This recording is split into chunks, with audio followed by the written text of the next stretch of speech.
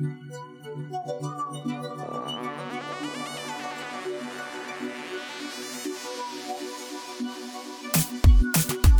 to another episode of B-School, a living case study in aligned action. I'm your host, Taylor Elise Morrison, speaker, facilitator, and founder of Inner Workout. B-School is a personal development podcast for collective change. So join me in becoming a student of yourself and the world around you. Let's get studying.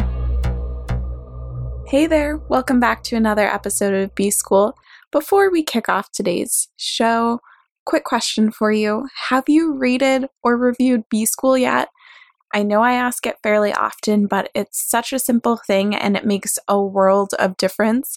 I love seeing it every week if B-School is charting anywhere, and this week it was charting in Singapore. And the only way that happens is because people like you take a moment to rate the show or to write a review, and more people find out about it. So if you've done that already, thank you so much. Really sincerely mean that.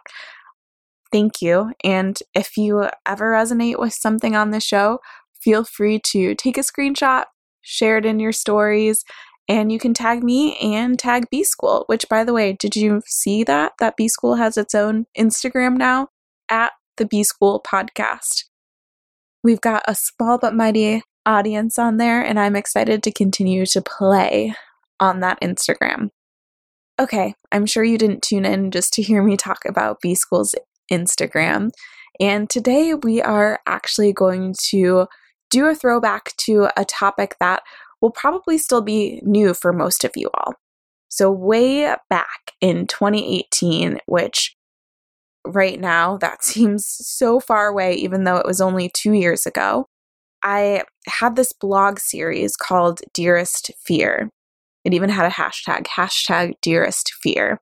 And blog series makes it sound like it was elaborate. It was really a series of 2 posts. I probably had intentions for it to be more robust, but it was these 2 posts, and the whole concept was that I would write letters to my fear.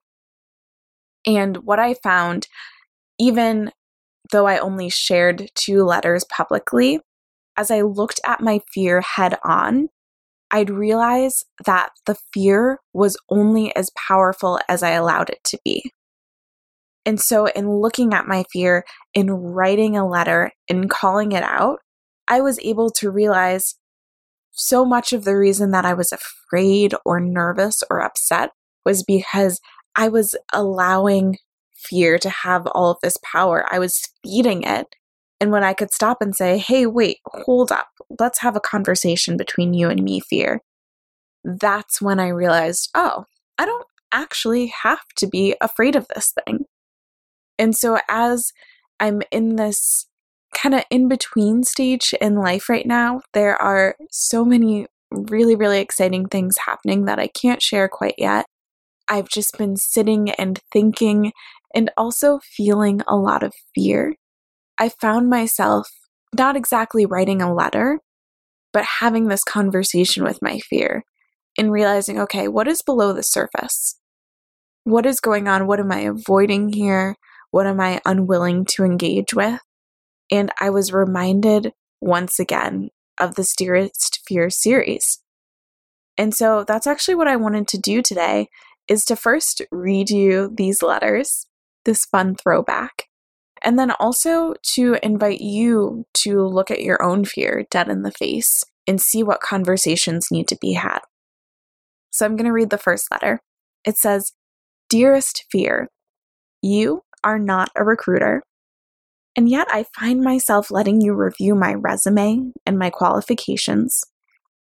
And I often listen when you tell me that I'm not quite a fit for this particular opportunity. I'll admit that sometimes you are right. I'm not always the most qualified on paper, but qualifications aren't as big as a barrier as you're making them out to be. Lots of unqualified people have seen great success, and plenty of quote-unquote qualified people have run businesses and entire economies into the ground. Side note, this isn't the letter, but the fact that in 2018, I said that lots of qualified people have run businesses and entire economies into the ground, and then look at where we are in 2020. Wow. Back to the letter. Those higher ups at financial firms had plenty of fancy degrees and projects under their belt, but they still caused a recession. Resumes aren't a reliable indicator of success. So you can see why I won't be letting you vet my qualifications anymore. I've let you overstep your bounds, and I take full responsibility for this lack of role clarity. Let's reset expectations. You'll tell me when you sense real danger, like fire or the presence of unsavory people, and I'll decide which opportunities to pursue or even to create. You're still welcome to share your input. I'll acknowledge it. We'll keep things cordial. But don't be offended when I don't take your advice to heart the way I did before. I hope this newfound role clarity helps our future relationship. Kind regards, Taylor. So this was the first letter to fear that I published, and even reading those words out loud now, it's like I'm preaching to myself.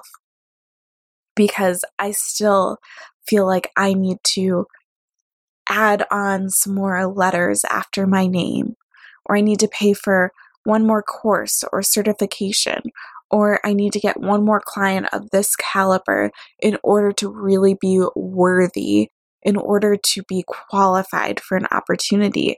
And so much of that is just my fear speaking. I'm afraid that they will say no, and so I'm trying to make it impossible for someone else to say no. Meanwhile, there are people who are waiting for me to just show up as I am and to teach and to share now. And so I know that this sense of imposter syndrome, this sense of letting your fear be a recruiter and tell you whether or not you're qualified is not just a me thing. Some of you are sitting here right here, you're nodding your head, you're like, yes, I've let my fear act like a recruiter in my life and tell me, yes, you can go for that one. Nope, you can't go for that one. And I invite you to release that. As you heard in this letter, fear evolutionarily has some really valuable things. It lets us know when we are in danger, but in the world that we live in right now, we don't have to worry about getting eaten by a saber-toothed tiger. Now, there are some very valid fears that we have. I've talked about it before, some of the fears that I have for myself as a Black woman, for my husband as a Black man. But so many of the fears that we build up are arbitrary. They don't have to be real unless we allow them to be. And so I hope that this first letter just invites you to release, exhale.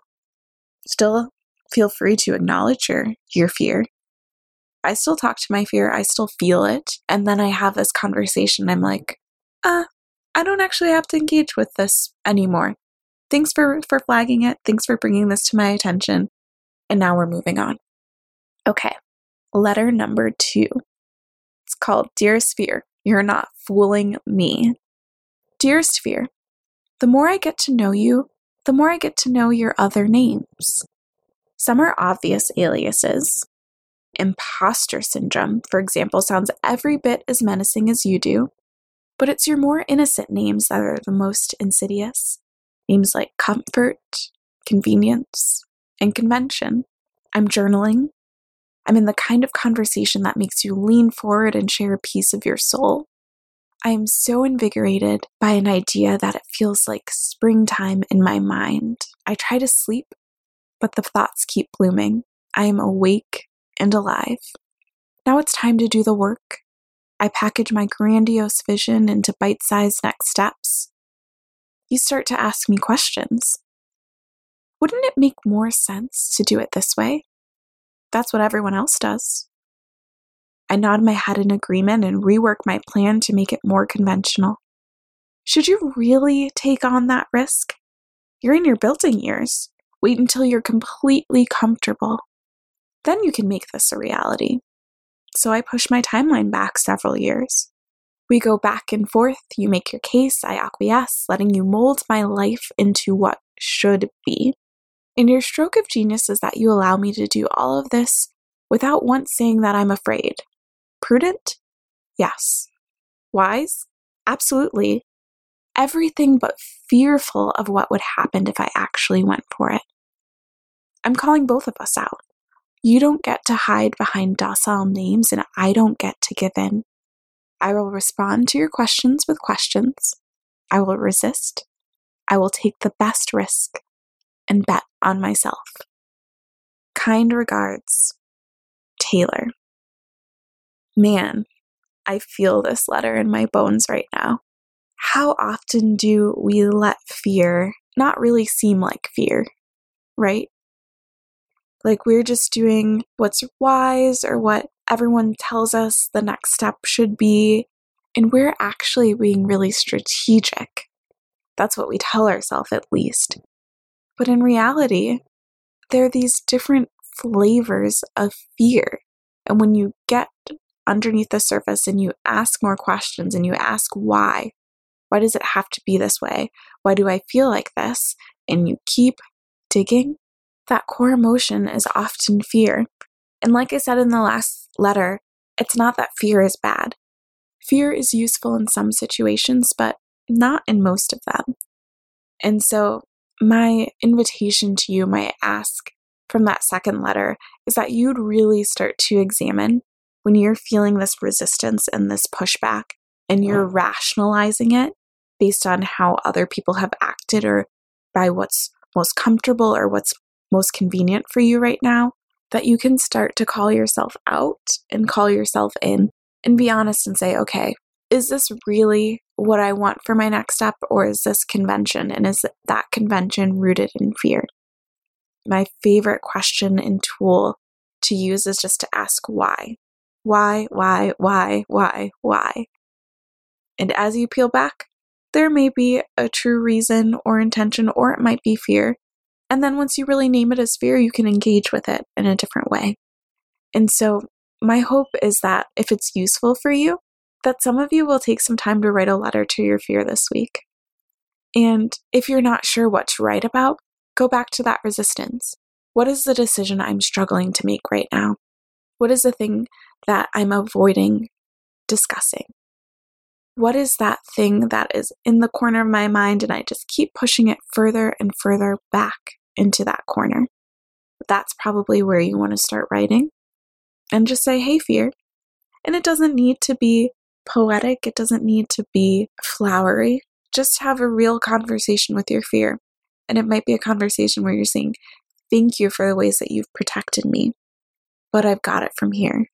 Or it might be, hey, I don't acknowledge you that much, and I don't even know where you're at right now.